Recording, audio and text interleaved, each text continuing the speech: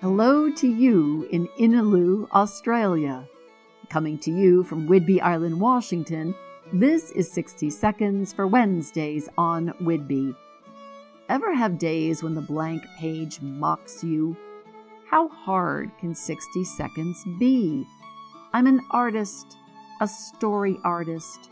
I got nothing, no inspiration. Like an answer to a prayer, here's an email from Tammy Simon of Sounds True asking, what if being a business person is actually a lot like being an artist? Ari Weinzig, co-founder of Zingerman's Deli, wrote The Art of Business, Why I Want to Be an Artist. He says, the more you do something in a way that others aren't already doing it, the more you have a shot at having your work remembered positively for a long time. Simon continues the theme.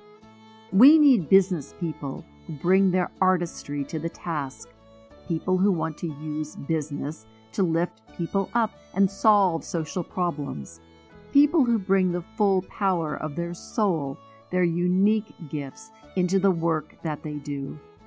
The problems we face collectively won't be solved by conformity.